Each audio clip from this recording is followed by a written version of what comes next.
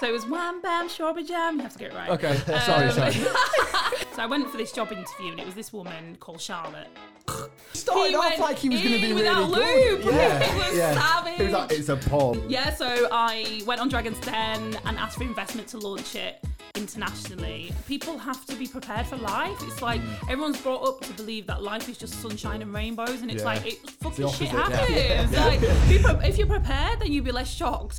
Worst case scenario, I should have made £250,000. Best case scenario, £500,000. So obviously I'm like, I'm gonna make £500,000, and I put all my eggs in one basket, printed thousands of copies of the magazine like they told me to do, and I made £5. Anyway, we phoned an ambulance, these 2 paramedics came, and I, massive distrust for the NHS and all the rest of it, and I said to them, I don't trust that if you take my dad, he will come home.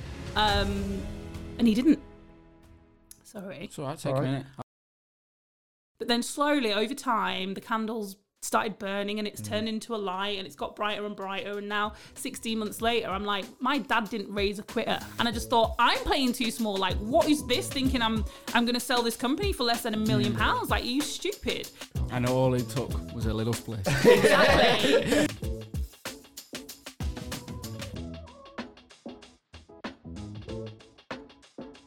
Welcome back. That's what happens when you're hungover free, innit? Yeah, it's mint. There's so much more energy. Welcome back, everybody. Welcome back to another episode of the From Nothing to Something podcast. As always, we are joined with my best mate, Louis Rafter. Louis, how are you? Always good. Good? Always good. Yeah. Good week? I'm good. Yeah. Good week? Steady. Just work. Steady away. Football. World Cup's on now, innit? Doing all right. Yeah, it wasn't great against USA, but 4 points out of possible 6. We were there, weren't we, in the pub on Friday night watching it? Yeah, we weren't good. Wasn't a good game, but listen, boring, but 4 points out of 6, like you say, it has to happen. A great result against Iran.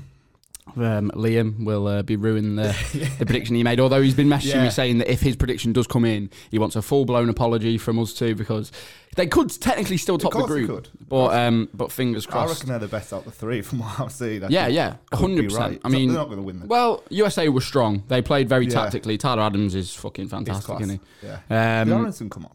Who? Aronson. Yeah, he did come on. He did come on at some point. So, I mean, look, we'll still hopefully finish top. Wales have to beat us by 4, which... Not going to happen, is it? No. Gareth Bale's been absolutely terrible. Yeah. So it said on BBC's rating was like 2.6. Really? Yeah. 2.64? Something like that, yeah. That's terrible. I could have made that up.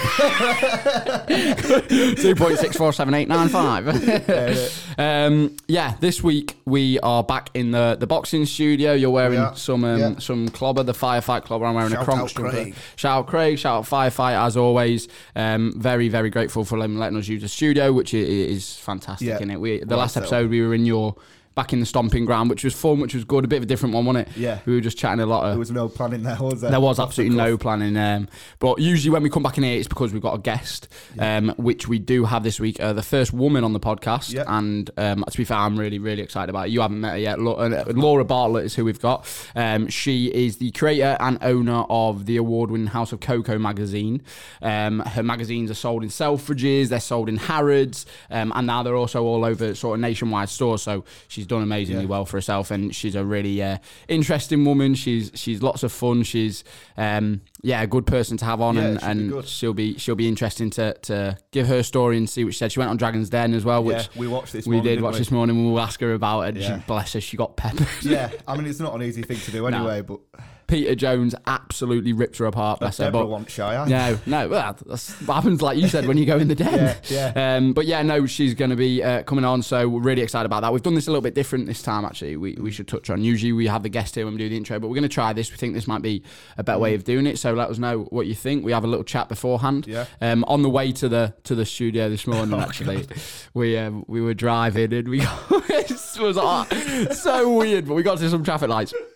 And there was an old woman / man, we weren't sure. Well, I said, what's he doing at first? Yeah, but is that a woman? I'm pretty sure it was a woman, but she wasn't with it. She was off it, basically. She must have been up all night, pagged or something. She was about 70. Yeah. Anyway, so she's crossing the road. She's like looking at the traffic lights, like checking around. She was smiling at the one. Me, Johnny and Rata are in the car thinking, what the fuck's going on here? And then she looked at Johnny like smiling. And then Johnny went like that to her in the car. And then she was watching the traffic lights, waiting for them to turn green when we were going through. So she's looking and she's looking and she's looking. And then we give her the, oh. And then they turn green and she went like that. Yeah! We went, yes! Honestly, it was comedy gold. We wish we'd filmed it. I know. Yeah, she was off, absolutely off her head. Can we get her on podcast? Yeah, we'll just have to drive around the street or something and find her eventually. But oh my God, what a start to the day that was. But yeah, we'll get going with the podcast. We'll get Laura on next time you see us. We'll be sat talking to her. So hope you enjoy. As always, the support is class. Make sure to like, follow, subscribe, all the beggy stuff as per usual. And yeah, let's go into it and have a sort of talk about Laura Bartlett and the House of Coco and everything that she's done and achieved. Vamos.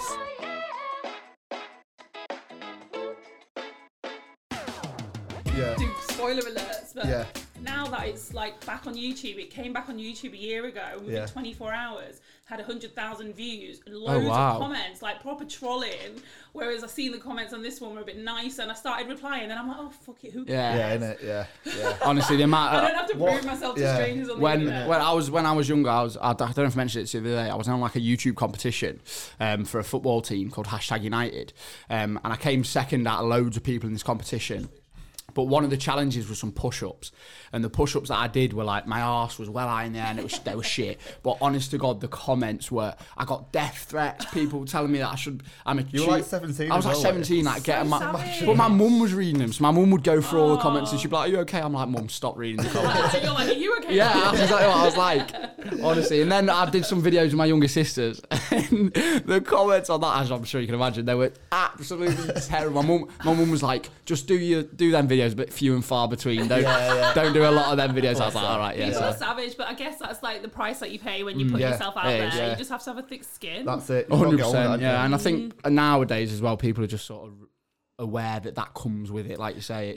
But then, like when you look at a lot of people that have been on Love Island and then they've committed suicide, it's because they're not. It's a lot. Like when I was on Dragon's Den, afterwards they just kind of like put you in a taxi out the back door, see you later. And there's no like aftercare. There's no, there was nothing about mental health or anything like that. But luckily I've got a really strong support network with my family. They've clamped down it a little bit. It is tough. Like being like we got a little bit, didn't we, the week on TikTok? Yeah, for one of our videos. TikTokers are savage, aren't they? They can hide behind an account, can't they? Like some guy was giving it large. We had like a little cartoon character, like his profile. What do you picture. mean, an NFT? Yeah, it was an NFT, but obviously he just screenshotted it. But he was like, he just ripped into you. Didn't he? Called you a chipmunk or something. Called me a chipmunk and stuff like that, right? Yeah, no, honestly, yeah, that aftercare is so much better now. Same in like we both play football. So in football, like academies and that, there was a young lad who was like 16 who killed himself after he got dropped from Man City, which is so sad. And then now, like because of that, I think every single football team now, if a young lad doesn't make it, they have like months after where they'll almost like have a therapy kind of session each week. How's it going? Which is great, but also like people have to be prepared for life. It's like everyone's brought up to believe that life is just sunshine and rainbows, and it's like fucking shit happens. Like if you're prepared, then you'll be less shocked. Yeah, it is. Yeah, I know. You have to just sort of roll with it. We'll just go straight into it then if you're rolling. Laura, how are you? Okay. Terrible. No, I'm great. What a great start. Thanks, Laura. No, I'm good. I'm really, really tired. Like you saw on my Instagram this morning, I've been awake since 3 o'clock this morning. Is that a normal thing for you? Well, not that early. That's the middle of the night. I should only just be getting home, to be fair. Normally I'll wake up, especially on a Saturday. But after giving up drinking, I was telling you before. I woke up at 3. Normally I wake up at maybe 5 or 6. I got up at 3. I thought, I might as well finish my book, and then I might as well get up. And then I went what time did you go to sleep? About 10, 11 last night. And your body just woke up? My body just like, I got some new ideas. Yeah, well, that's one thing. Let's go. Are you straight on the coffee there? Or I don't drink coffee. No. Do you not? No, just high on life. Blooming heck, Laura, you are. Honestly, when we met for the first time the other day, I had a matcha latte then. Yeah, you did, yeah. And we were just like, we were taken aback by how many ideas you had, how high on life you are, like you said. It's good. It's good to be around. You want someone with loads of energy. Laura, we'll start the podcast as we always start with a guest. We have a little thing called the potluck. So we've got a little pot here. Cute. Where we will, it's just like a bit of an icebreaker. A few different questions in here, which we'll ask you, get your sort of take on. We're taking all the football ones. Yeah, there was a lot of football ones in here. Yeah, I'm like, I don't know, nice legs. I like your hair. Yeah. one of our mates wrote them, did he? And I think he thought we'd just have loads of sort of male sports people on, which we will. Yeah. But I don't think it would really hit. So did you write some new ones today? No, there was some good questions in there already that we've kept. Yeah. Fingers crossed this is a good one. Yeah. If it's not, I'm gonna bin it off. Oh yeah, okay, this is a good one. Yeah. 3 movies that you'd absolutely recommend. Do you know what? My favourite movie of all time. No one's heard of it. Go on. What is it? It's called Set It Off.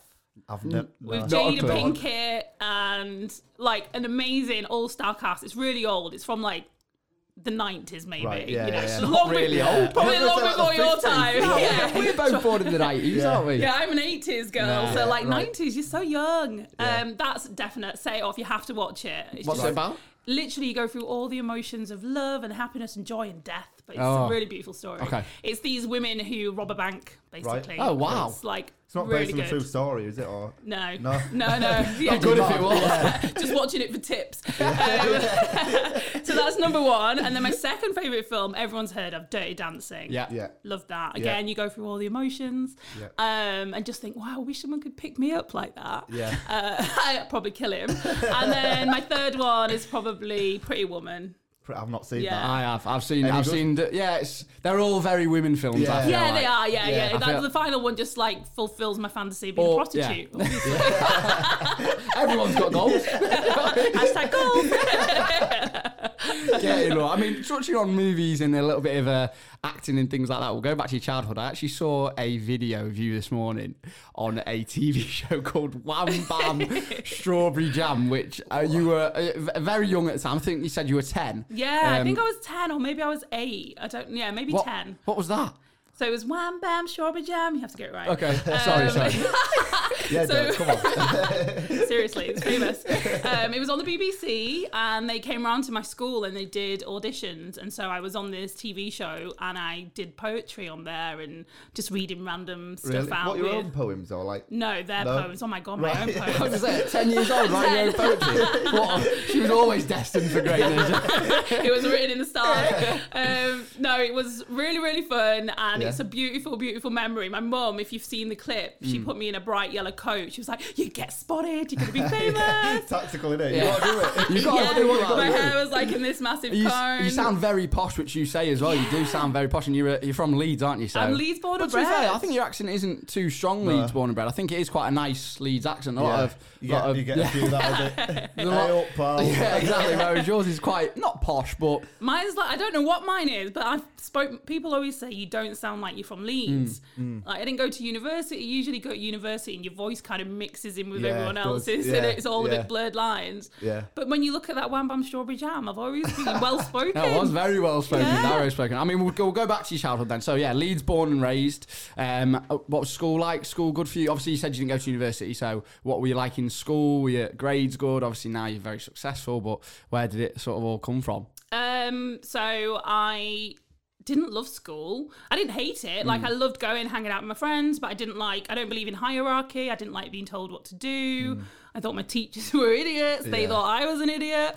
So I did my A-levels pretty much just scraped through them. I don't actually think I went to pick up my results, but I think I got like, C's and D's and whatever.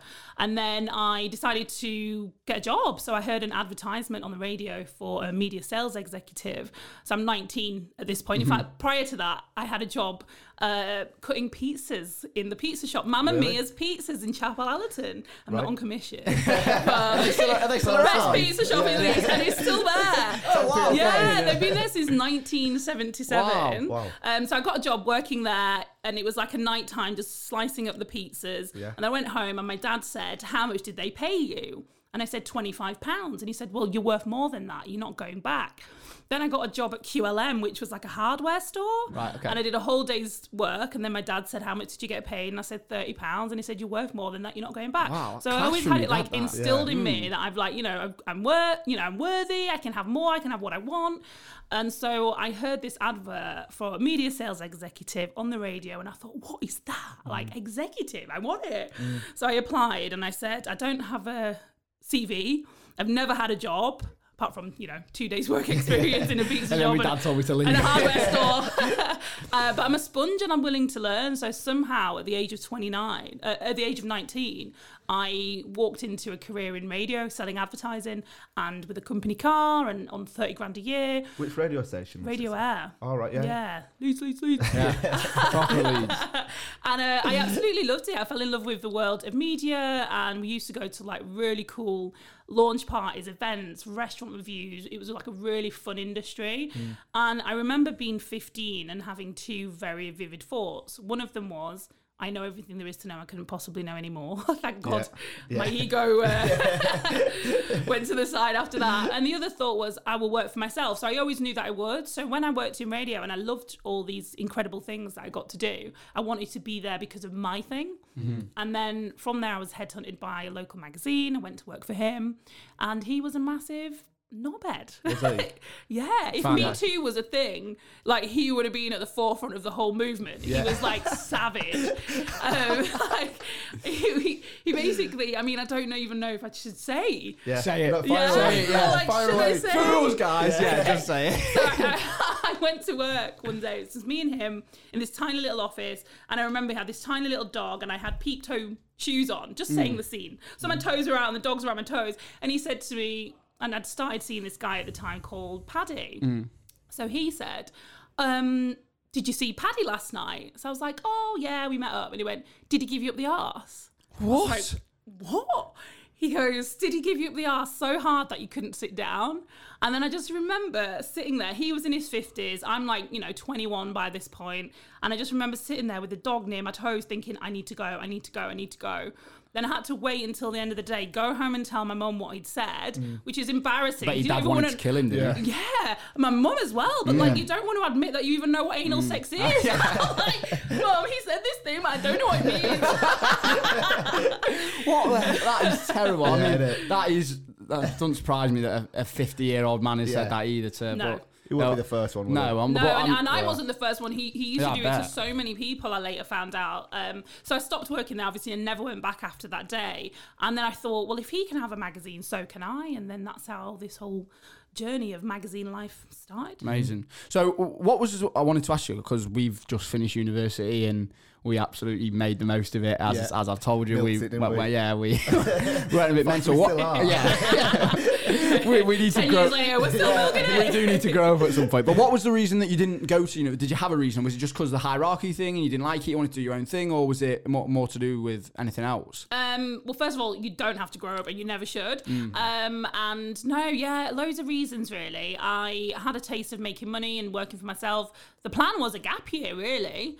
But then, after I just had a few months of doing my own thing and just not really liking being told what to do, it didn't make sense. I think that's what a lot of people need to I think it is actually more starting to come out, that especially on like TikTok and things, with so many business owners and people like yourselves. When we were growing up, we were always sort of told university, that's the best thing to do, then go on from there. A-levels uni. And although my parents did never push me towards it, I always did think I wanted to go to university, live the university life, see what it was like. It's about getting out your town and meeting new people. Exactly. But there is so many other routes now, and so many more sort of business women, business people, businessmen, doing their own sort of thing, and not having to follow the traditional path of university, which is... We've got access to them all now, haven't we? Like online and stuff. And refreshing. It's harder. Back in the day, I was going to say, for you, you're a little bit older than me. I'm 25, so... Oh, you're so old. To me, it's what we do a lot of. And I'm ancient. I'm 35. It's like my grandma's here for the podcast. I said this the other day. You don't look 35 at all. So you've been drinking again. It's because it was Saturday night last night, Laura. You know me too well, Laura. We're still hungover. Quiet one. Yeah, it was. Yeah, we had a quiet one last night. As you've touched on, you stopped drinking yourself, haven't you? So day 29.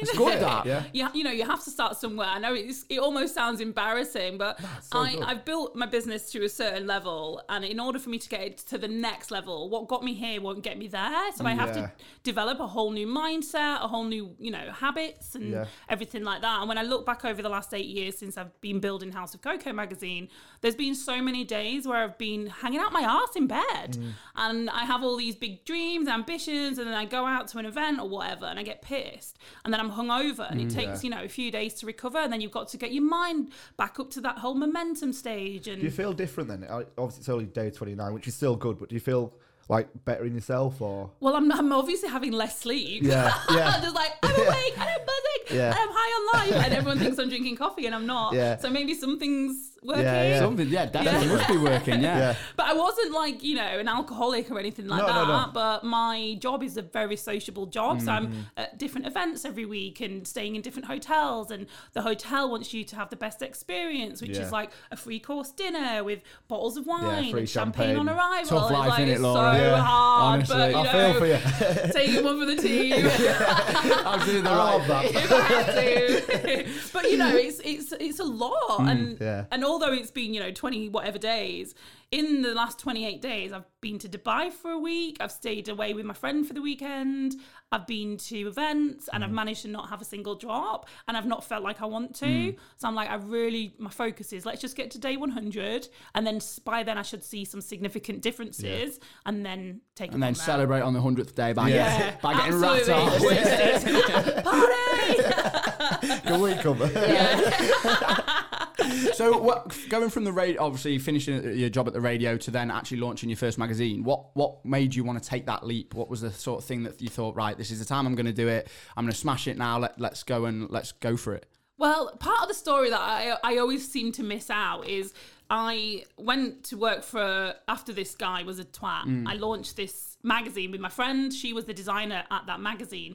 So she was doing the design, I was doing everything else. And I wanted to call it Coco Magazine. She wanted to call it Urban Coco. She was the urban, I was the Coco. So we launched this online magazine, but I then went back to work at Real Radio. So this was just like a little side hustle before side hustles were side hustles. Yeah. And we used to just sit in her bedroom, and I'd like send emails trying to sell advertising space on what was basically a static 1-page website. So we got little 50 quids here and there trickling in, but it didn't matter because I had a job. She had a wealthy husband, but then her husband ended up getting made bankrupt. He lost everything. And at the same time, I was approached, I saw an advertisement for a marketing manager for a chain of beauty salons. So I went for this job interview, and it was this woman called Charlotte. That's for you, Charlotte, wherever you are out there. I hope you're watching, Charlotte. In fact, I'm that. Take it. She owned a chain of beauty salons. She wasn't a huge, massively older than me, but she was really well dressed, had a really nice car. She had this successful business, and she said, I think you're overqualified for this job, but I've seen your LinkedIn profile. What is Urban Coco? So I said, it's this magazine, it's online. At the moment, I just go to events and da-da-da-da. She was like, why don't you do it full time? And I said, because I've got a company car and I make good money and I don't have the security to leave my job. She was like, well, if you leave your job, I'll give you a wage every month and I'll give you a car. So naively, I was just like, okay. Yeah. And then next day, literally posted the keys back, quit my job via email, went round to her house to pick up the car. And I don't know if you watch Friends, but the episode where Ross goes to that girl's house and he thinks she's been burgled, but that's how she lives. Yeah, that is what her house was like. So you literally, a shithole, an absolute shithole. And then when even like trying to open the front door, there was just shit everywhere, papers all over the sofa, and I was like, I've literally been like real life catfished. Sold you the dream there, sold me the dream, and she was living like a dosser. Anyway, she gave me the keys to this car, and it was like what was it now? Like an Astra that hadn't been driven for over 10 years. It had like dead skin all over. And so my last wage from the radio went on fixing this car, this shitty car of hers. No I'd just way. given back a brand new Audi A3. I was devastated. Anyway, horrible, yeah. so then she was supposed to obviously be paying me a wage for the first few months, and then I'd have been generating advertising revenue through the magazine. By the end of the first month, I'd just done loads of networking, like going out to the opening of an envelope. This is me. This is my car. This is my magazine. This is the vision. Just sharing it with anyone that would listen. So it got to the end of the first month, and she didn't pay me. And I'm like, hey, like, you know, where's my money? She's like, well, I don't think you've done enough work. And then it kind of went on like that. And then she ended up just being like this raving cokehead. And she was just like nothing that I thought she was. And I'd only just registered the company with her. And we split the shares 50-50. Anyway, one night I was like, this isn't working. Can I just have my shares back and go it alone? So by this point, I'd already quit my job. I'd started this online magazine with her, got rid of my friend. So it was just me on my own. And so then it was like, well, I've come this far. Might as well. Have you got no money coming in going. at this point then? I think at that time I had like little 50 quids here and there, 100 quid here and there. Yeah. You know, I was Were you still living at home? I was still living at home with my parents, so it wasn't like the end of the world.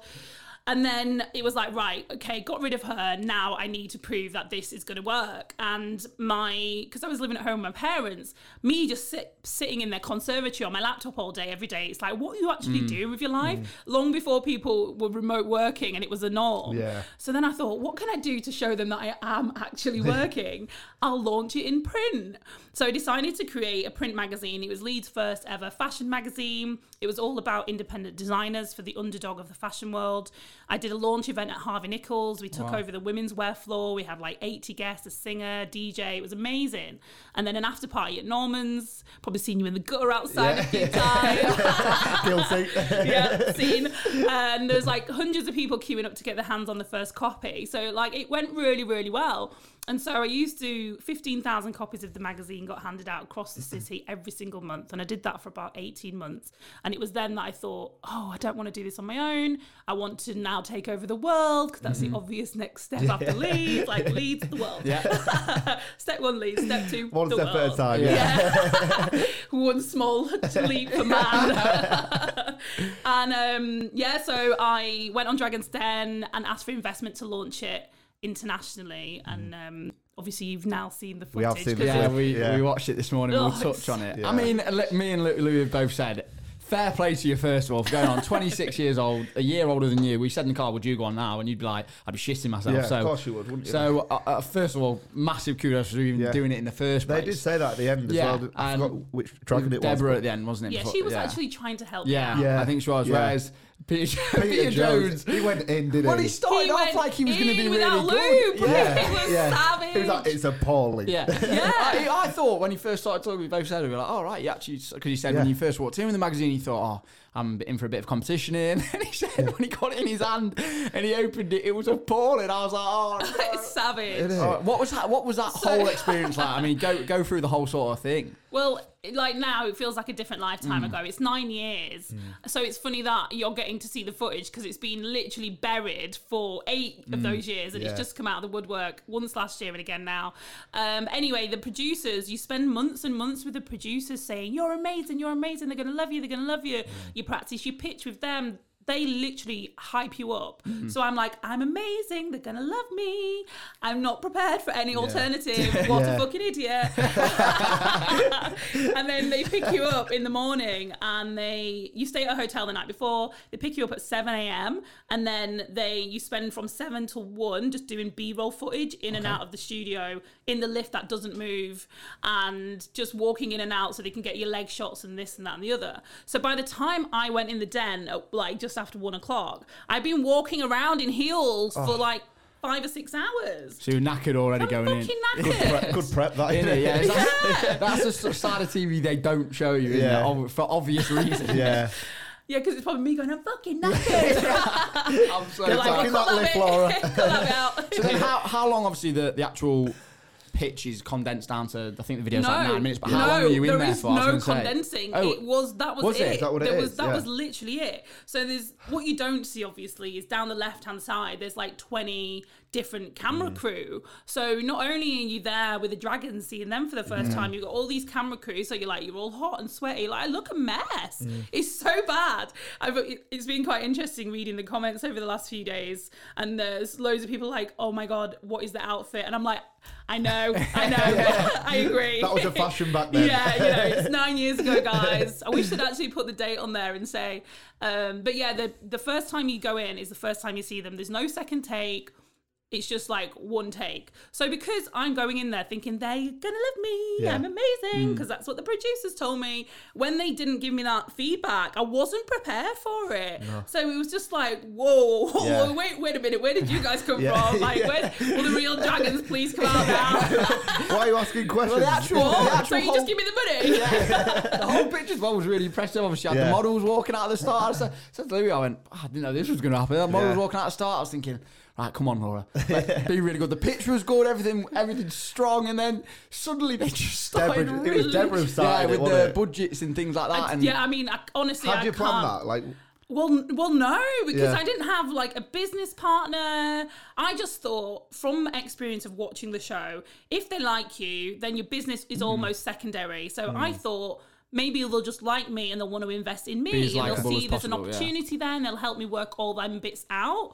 And because the producers were like, yeah, don't worry about all that, I became that person that I've watched on Dragon's Den, where you're shouting at the screen going, you fucking idiot, how don't you know this stuff? But it's when you're in there, like, it's so intense. Pressure, I wouldn't have even known my name if they asked me. That's how bad it was. It is. And I can imagine doing it with somebody else as well. If you did have a business partner or something like that, it'd been so much more sort of not relaxed. You're in it together. Yeah, then, you are. And you've got someone, if you don't know the answer, you can look to your left. But when you're on there on your own and someone asks you a question, you're like, shit, I don't know the answer. Literally, I'm like, can I ring my mum? Give him a nudge. You set this one. Just shouting over to the producers, what do I say? So what, I mean, obviously we've watched the thing. Did you... Duncan didn't really say anything. There was a couple of them because he just rolled his eyes. Yeah, he did. And I never saw understood why he rolled his eyes. But from the comments in the last few days, someone said the reason he rolls his eyes is because Peter Jones plugs his magazine again. So Wonderland was the magazine that Peter Jones invested in one of the earlier seasons of Dragon's Den. And at that point, when he's like, looking down his nose at me, and still I think to this day, it's not even a profitable business. So who wants him anyway? Why don't you neck in? Another one, Peter. Charlotte and Peter. We got a whole list of names like this. He does the middle finger. In the credits, Charlotte, Peter, Deborah. Bad a time. I mean, so from the whole experience, you must have learned so much from it. Obviously, this was your first magazine, wasn't it, that you were pitching? Yeah. So what was the first magazine? Urban Coco? Urban Coco, So that was the first one that you were pitching. Obviously, what was like the main takeaways from it, I guess? What were the the main things you learned? takeaway was don't go on Dragon's Den. Avoid at all costs. Do not do it. I actually can't even watch the show. I can't listen to that song, what was on in the background. I get triggered. It's like PTSD, honestly. Disclosure, great song. Is it Latch? Latch. It's a great Did you decide that? Or was that I did. Did you? Yeah. And it took ages getting it through all the loopholes to actually be able to play it. But what I learned was... you know what? I'm glad that I did it when I did it. Like, I look back and I'm like, wow, little old younger version of me. Yeah. You were brave, man. Like, when people say, oh, compare themselves to other people, sometimes you just need to compare yourself to yourself, like who you used to be. And I look back at that person and I'm like, wow, you were so brave. Like, go on, girl. That's amazing. 100%. I've never actually thought, looking almost back at yourself and thinking how far you've come. Obviously, you do that in self-reflection, I guess, a little bit, but to say... nowadays everyone compares themselves to everyone. To compare yourself to yourself back when you did something that was definitely out your comfort zone, but you still smashed it, and like you say, fair play, because it's takes a lot of balls. It does take a lot of balls. I did go on and prove them wrong, obviously. Exactly, which we'll get onto, I guess, a little bit. So following the actual experience then, obviously what happened with the Urban Coco magazine from then on, and how that almost fell apart, but then obviously led to the rise of House Coco. What was the following on from that like? So after the show, you don't even know if your episode's going to air, so you have to wait a few weeks, and then they ring you and they told me your episode will air on the something of August. So it meant that I had 6 months. So my mum was like, fuck Peter Jones, prove them wrong. I'm like, yes, come on then, whatever that means, I don't know, but I'm in now. So I worked worked really hard. I just made loads of calls. I sold loads of advertising space. I got a distribution company and I launched Urban Coco magazine on sale in 16 countries the same weekend that the TV show aired. So it sold out worldwide. So that was great. I'm like, I proved them wrong. But on the back of the show, loads of things happened. Like, you know, I got thousands of new followers. I got verified on Twitter. I got opportunities to speak. And one of the opportunities was the Clothes Show, which back then was like the biggest event in fashion. It was on the BBC, it was televised, and my magazine, Elle and Cosmopolitan, were the media partner for the Clothes Show this specific year. Just being like my little magazine aligned with these massive global publications was huge. So based on what the organisers told me, worst case scenario, I should have made £250,000. Best case scenario, £500,000. So obviously I'm like, I'm going to make £500,000. And I put all my eggs in one basket, printed thousands of copies of the magazine like they told me to do. And I made £5. No way. How can it go from being such a big figure to £5? Like making £5? Do you know what I mean? How? Literally, it's just... Is it another Charlotte case? Yeah. I hope she's got the message now. Yeah. Honestly, I'm over it, Charlotte. I swear. No, I really am. It's only when you sit and have conversations like this and you kind of like relive things. Yeah. But yeah, I'm not like scarred or anything. So the Clothes Show basically told me there's going to be thousands of people every single day. They will want a copy of your magazine. They'll want a tote bag. They'll want this. They'll want that. And you sell it for this price. So based on how many they told me to print, how many bags I got made, even the tote bags, the day before, like a few days before the Clothes Show, I was at this like media event and I met this really lovely woman at the next table and I was telling her I'm going to the Clothes Show and it's going to be amazing. She went, oh, I do tote bags. She went, I'll rush through the design. I can get them delivered to you tomorrow. Don't pay me till after. And I'd made such a strong bond with this woman. So I'm like, yay, amazing. Yeah. And then I could never pay the woman back. Give it £2.50. It was 50p. Yeah. I'll buy her a meal deal.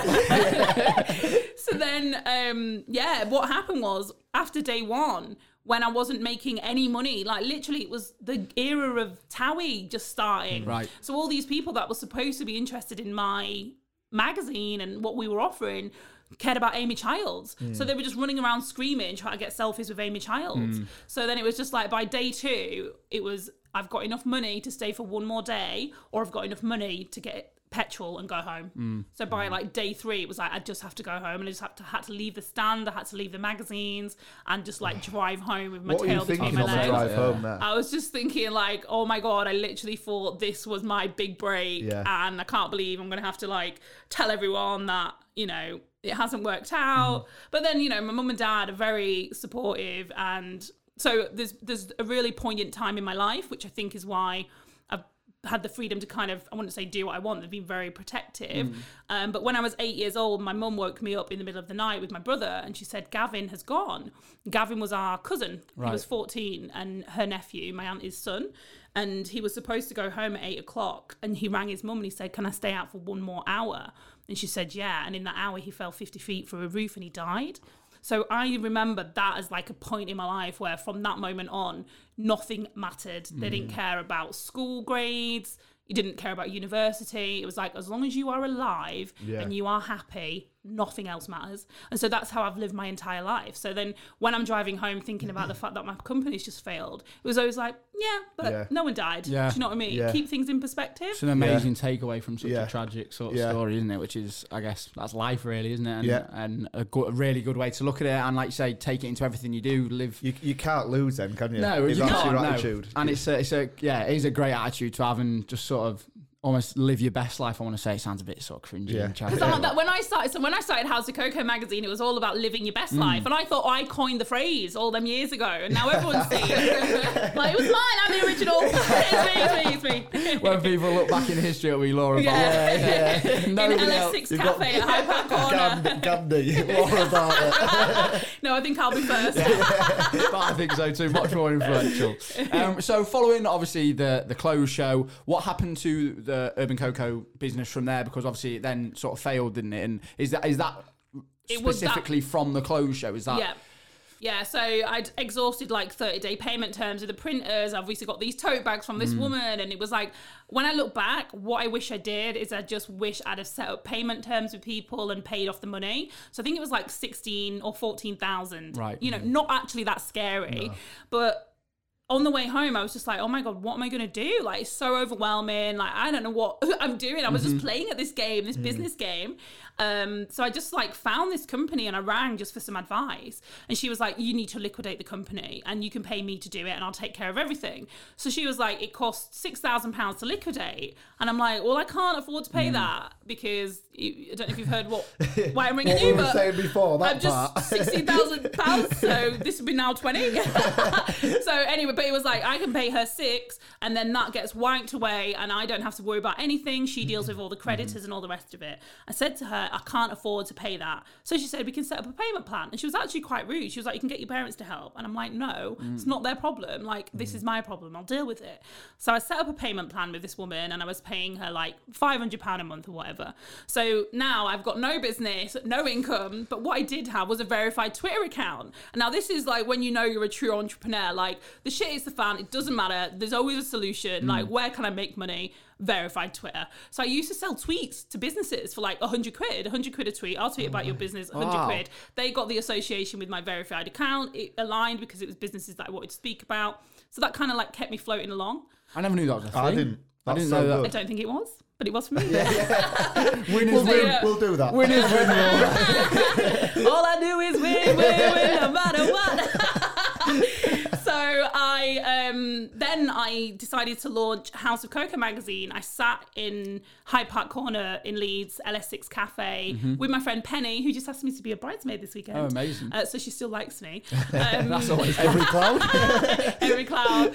We sat together, me, her, and Gillian, who was the designer and still is the designer of the magazine. And I said, right, guys, we're going to launch a new magazine. It's going to be called House of Coco. We're going to focus on travel. We're going to grow a team of people called Team Coco, and they're going to travel the world, living our best lives to inspire people to go out and see the world. And I had no money, but I had Gillian designing things and I had a website made for free and a verification on Twitter and, you know, contacts from my previous magazine. So I wasn't starting from scratch. I was starting from experience. Penny had to buy my coffee because I was literally like, I've got no money. But Penny, I've got loads of ideas. Yeah, but my head's exploding. I am this emoji. Literally every day. But Penny has now, you know, she's been to Canada. She's been all over the world. So I think I've paid her back. Yeah. Absolutely. Does Penny still work for you now? She does. So she works full time in radio, global. That's where we met years ago, and she just House of Coco is like her side hustle. Right, so she just dips in and out and does all the bits she wants. God. That's the dream, isn't it? Yeah. To be working with your friends still and letting them traveling the world, exactly, paying them back in other ways.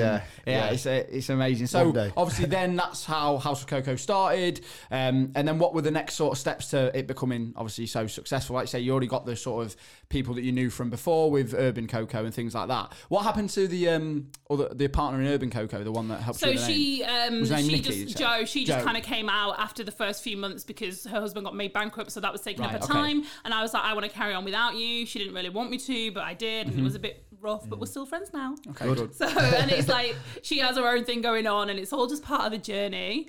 So yeah, there's no bad blood anywhere along the way, I don't think. Apart from with Charlotte. Yeah, Charlotte. Apart from Charlotte, Peter and Valentine. Joe and Penny.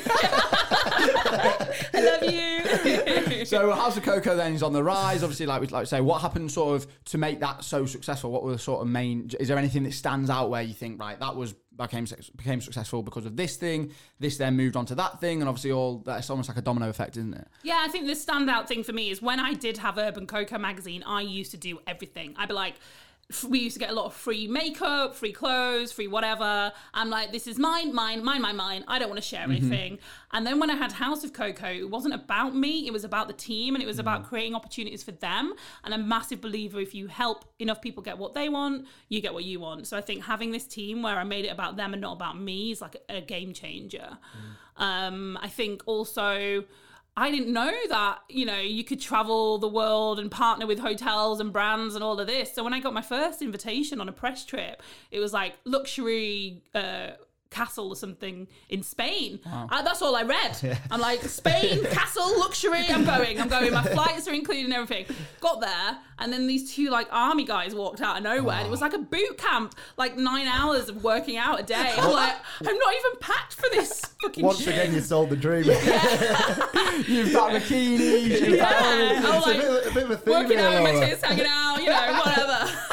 And it turns out you're up at 4 a.m. doing burpees. Yeah, and now, it's crazy. But I lost 9 pounds in a week. So oh, wow.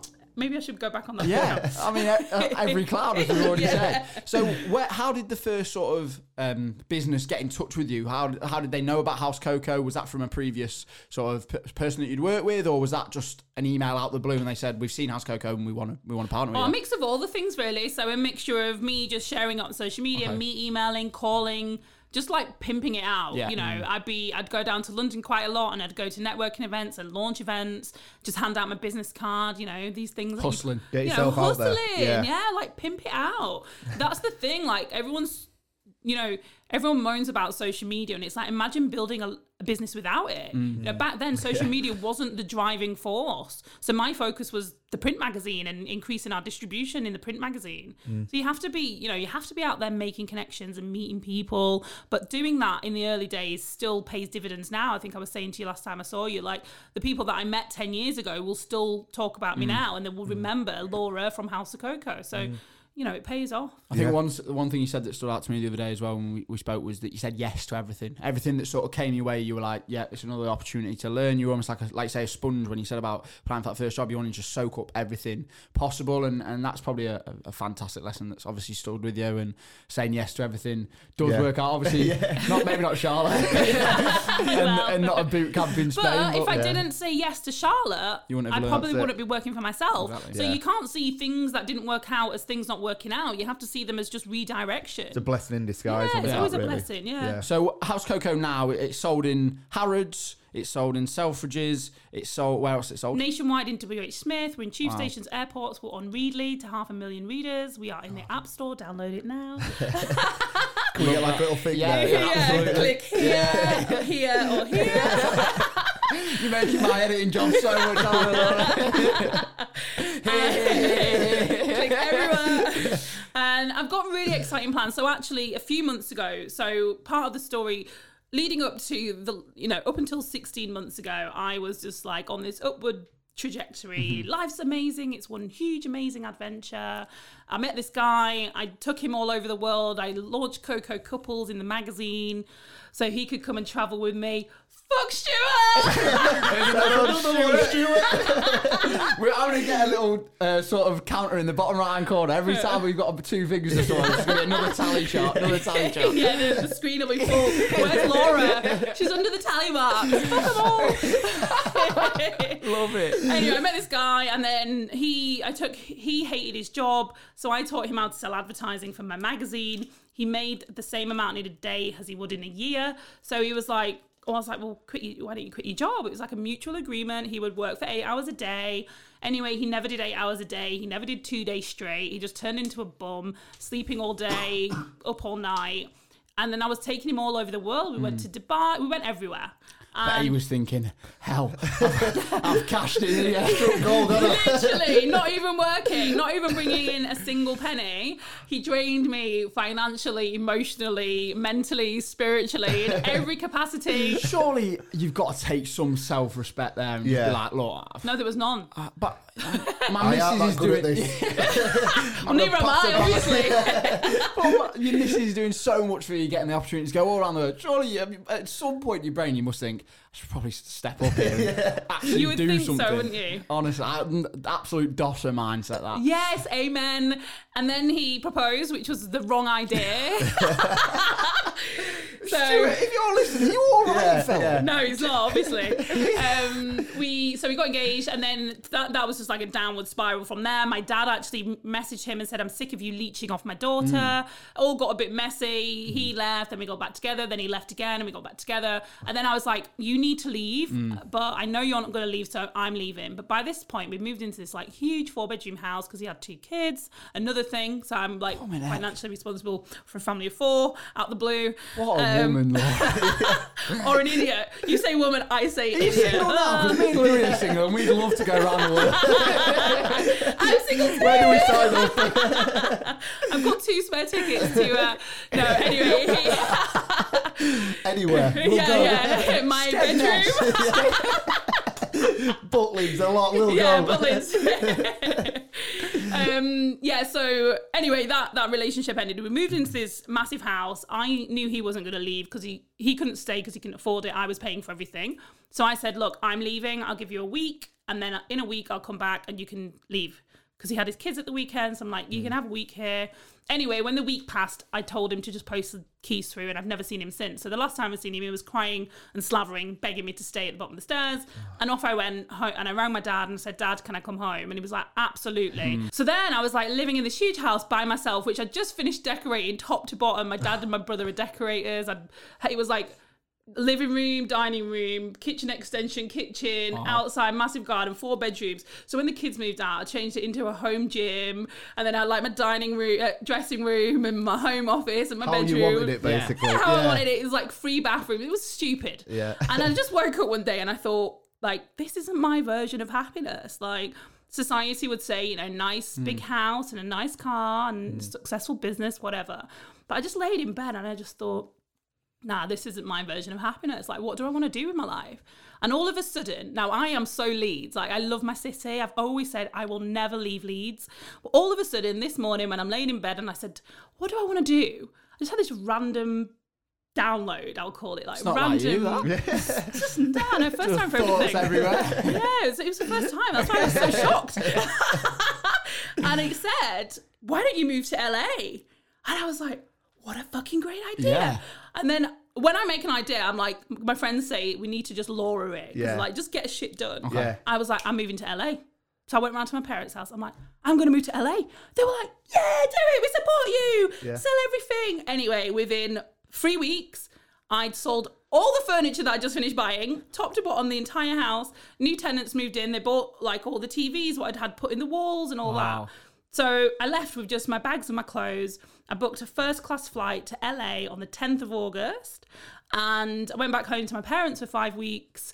And I had a massive leaving party with all my team in London. Went down to London on the Sunday. Woke up on the Monday and I just didn't feel well. So then I was like, oh my God, it's not like me. I like not feel well. So I started like having to message a few people like, I'm going to have to cancel my meetings today. And then the next day I woke up, I'm like, whoa, I'm not fucking well. Like I need to go home. And I literally think I went home in my pajamas. I was so rough. Just got on the train, got back to Leeds. And when I got home, my dad was sick as well. So we were both just like laying in bed, like feeling like shit. And I remember just feeling so ill, like, oh my God, if I died today, I wouldn't even care. Like, when you've got like really bad flu, it's like, this is it, whatever. I tap it out. It's more man flu. Yeah. Oh, hangover. Yeah. I'm literally just like tapping out. It's been a good ride. yeah, thanks. It's been fun. That looked flannel on the end. Sweating, smoke coming out your ears. But then, like a week later, we still weren't better. And then my dad was just like in the bathroom and he just didn't look well. So I'm like, Mum, Dad doesn't look well. Call an ambulance.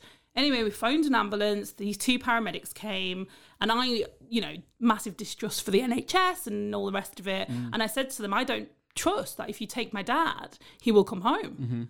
And he didn't. It's terrible, isn't it? What was it then? So they said he had COVID, obviously. Right. He had a chest infection. He was getting better. He was only 57. Nick. And he... sorry. It's all right. Take a minute. Have some water. Take a second. It's horrible, isn't it? It is not a nice place to be in it, especially out the blue like that. And savage. It is. It's so savage. It's horrible. I can only imagine. And from what you've said as well, your mum and dad sound like legends. They were amazing. Like, honestly, absolute legend. Support network's been fantastic for you throughout your life, which is massive. And yeah, it's horrible, isn't it? And we're really sorry, obviously. But thank you. It's I can only imagine. Yeah, because I used to say that to people when they tell me, but your brain wouldn't even allow you to imagine. Like the depths of grief is so intense. Like I've never experienced anything like that. So when I'm talking about coming home with my tail between my legs and going bankrupt. Honestly, it was like, so what? Yeah, but losing my dad, like that is real shit. Like they are the down moments. Yeah. And so obviously LA was out the window, last thing on my mind. You know, obviously then had to plan the funeral and all the rest of it. And then I stayed home with my mum for like 6 months until December last year, until we both felt like we were kind of like ready. And then I just, you know, got a place around the corner in Old Woodley. But I remember when I was so down, fortunately the team at the magazine kept everything running. I pretty much just took like 6 months off. Okay. And then I remember when I was like really in the low point thinking, I can't see how I can come back from this. Like, this is so, what is the point in anything? What is the point in living? I wasn't suicidal, but if I died, I wouldn't have cared. It was like having the flu all over again. But I just... Back to square one. Yeah, it's just a cycle of life. But I just remember being so dark. And you know, when they say like the light at the end of the tunnel, there was literally no light at the end of the tunnel. There was not even a candle flickering in the back. But then slowly over time, the candles started burning and it's turned into a light and it's got brighter and brighter. And now 16 months later, I'm like, my dad didn't raise a quitter.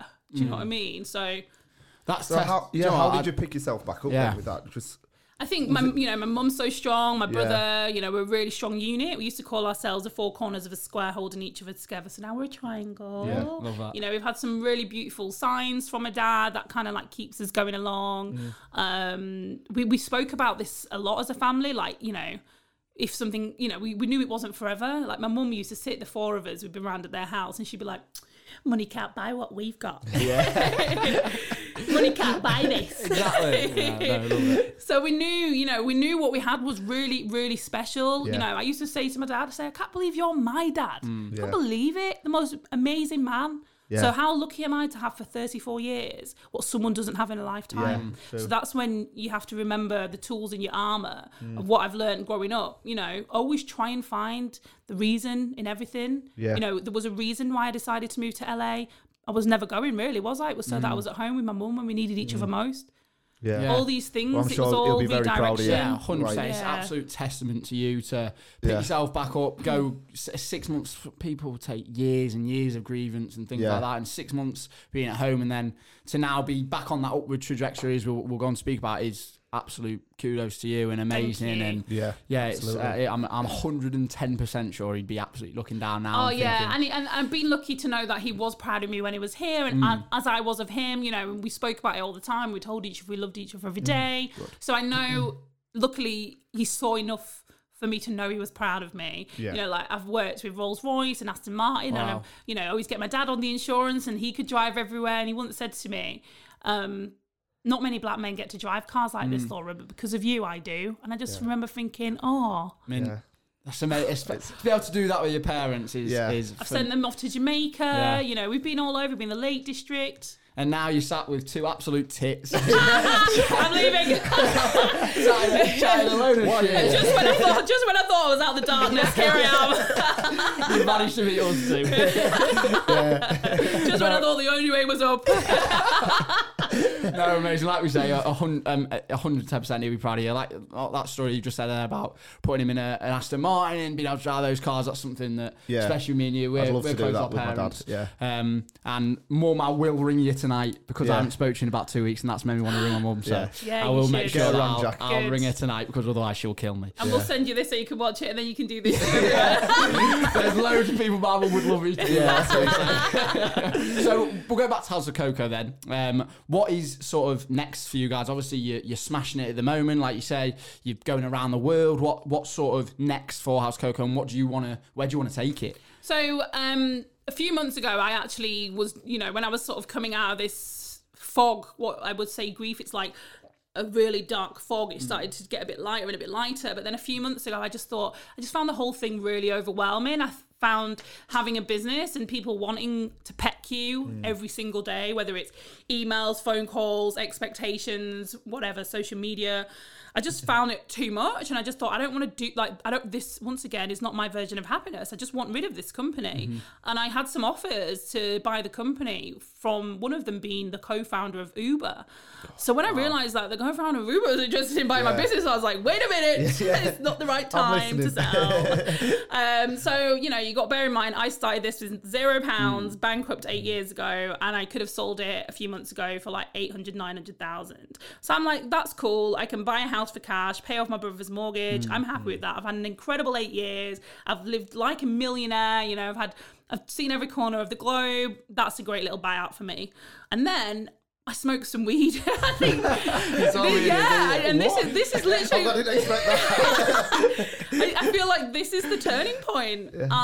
Forget alcohol. I'm just out smoking doobies every now and then. DM me if you've got some. No, I'm joking. I'm not having it regularly. I say it like a massive. I said to you, I sound like a weed head. I've had it like 3 times in the last year.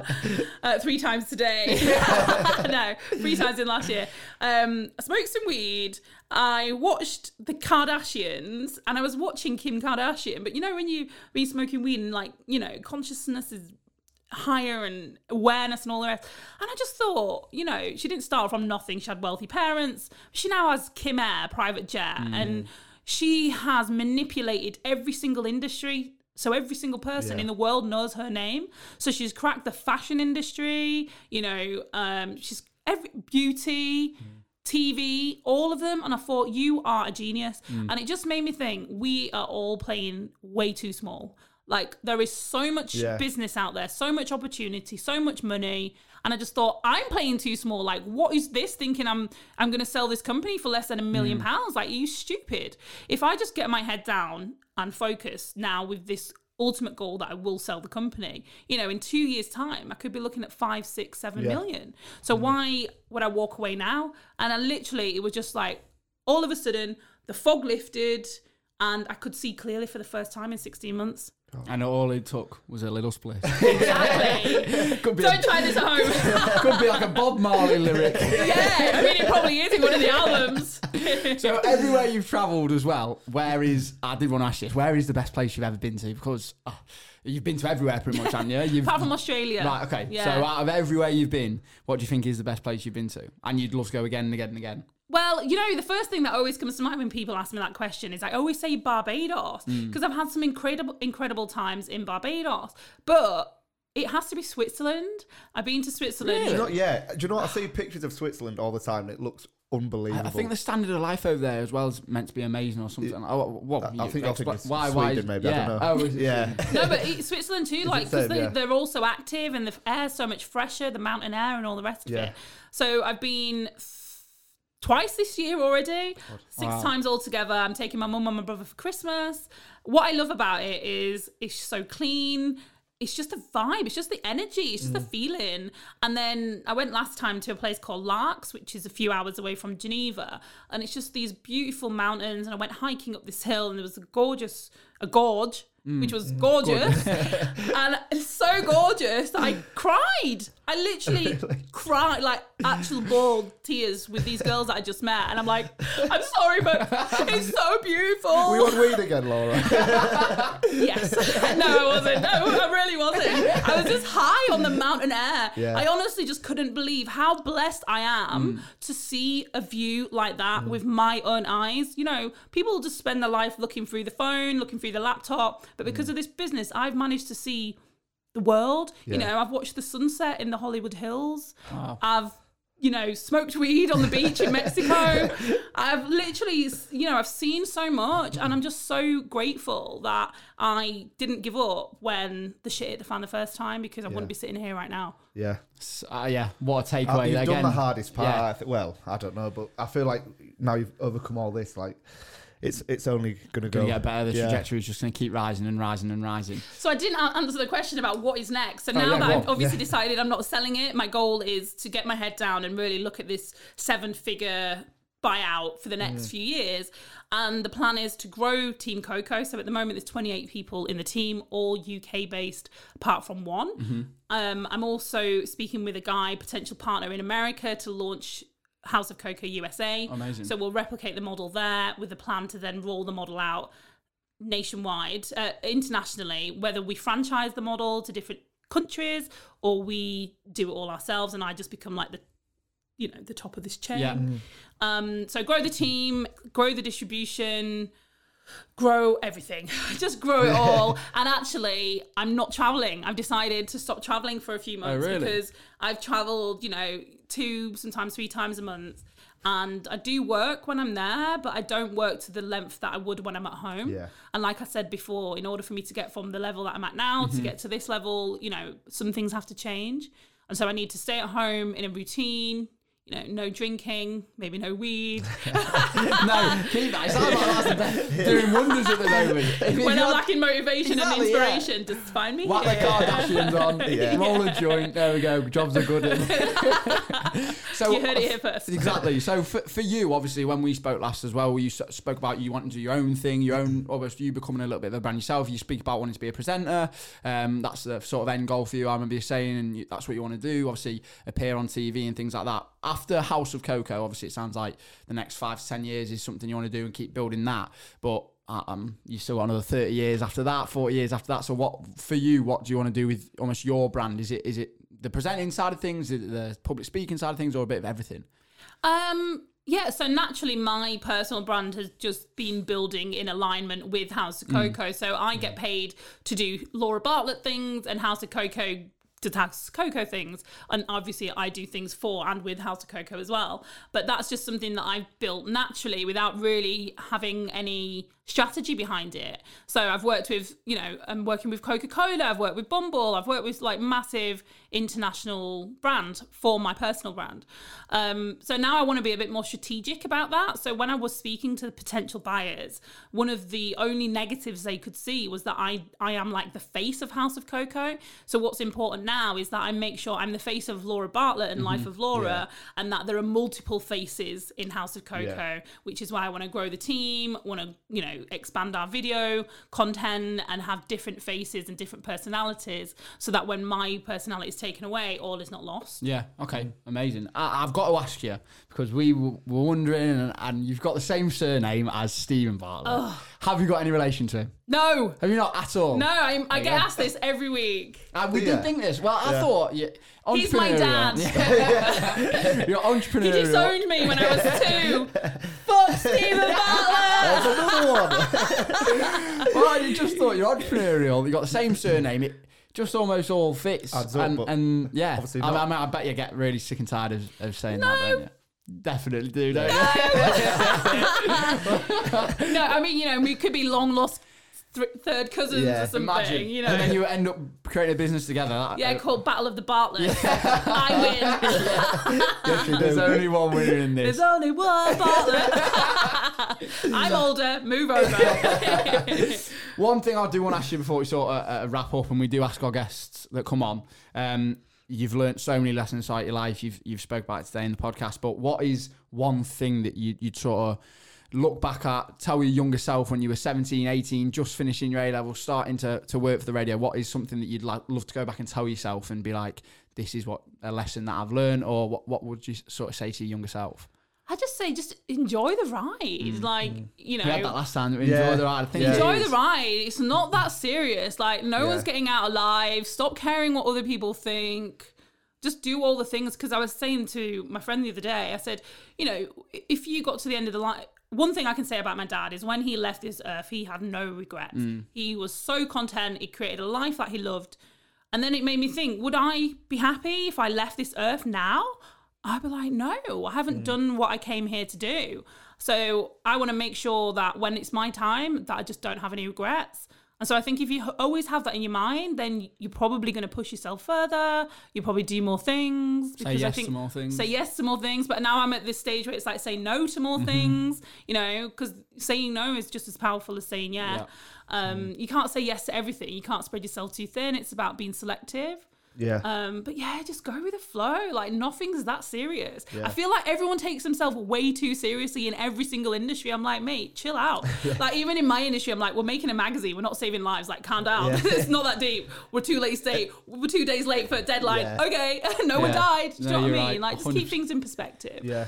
No. Yeah, amazing. I think that's something we need to take on board. Just enjoy the journey, because we do. We always say we're going to have this, we're going to have that. Yeah, let's just enjoy it. Is, now. It's hard. Yeah, we do. You're right, we do. And like you say, there's so many things that you want to go and do. Almost you get in your own head thinking, I want to do this now, whereas actually you're right. Enjoy the ride and learn from it and grow from it, and that's the sort of best thing to do with it. I mean, Laura, thank you so much for coming on. It's remarkable that everything. It's so good. You're absolutely amazing, and like I say, I'm 110% sure your daddy's so proud of you. Everything you've done and you're going to go on to achieve is fantastic, and fingers crossed that one day we get to go somewhere with it.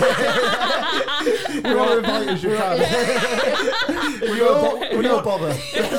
If we want to go smoke some weed together in Mexico, that's fine, Laura. Let's do it. But And Charlotte. And Stephen. And Stuart. And Bannatyne. Joe, you're all right, love. Yeah, you're all right, Joe. Oh, amazing. Thank you, Laura. Thank you so much for coming on. Thank you for listening as per usual. Do the usual stuff. Like, share, comment.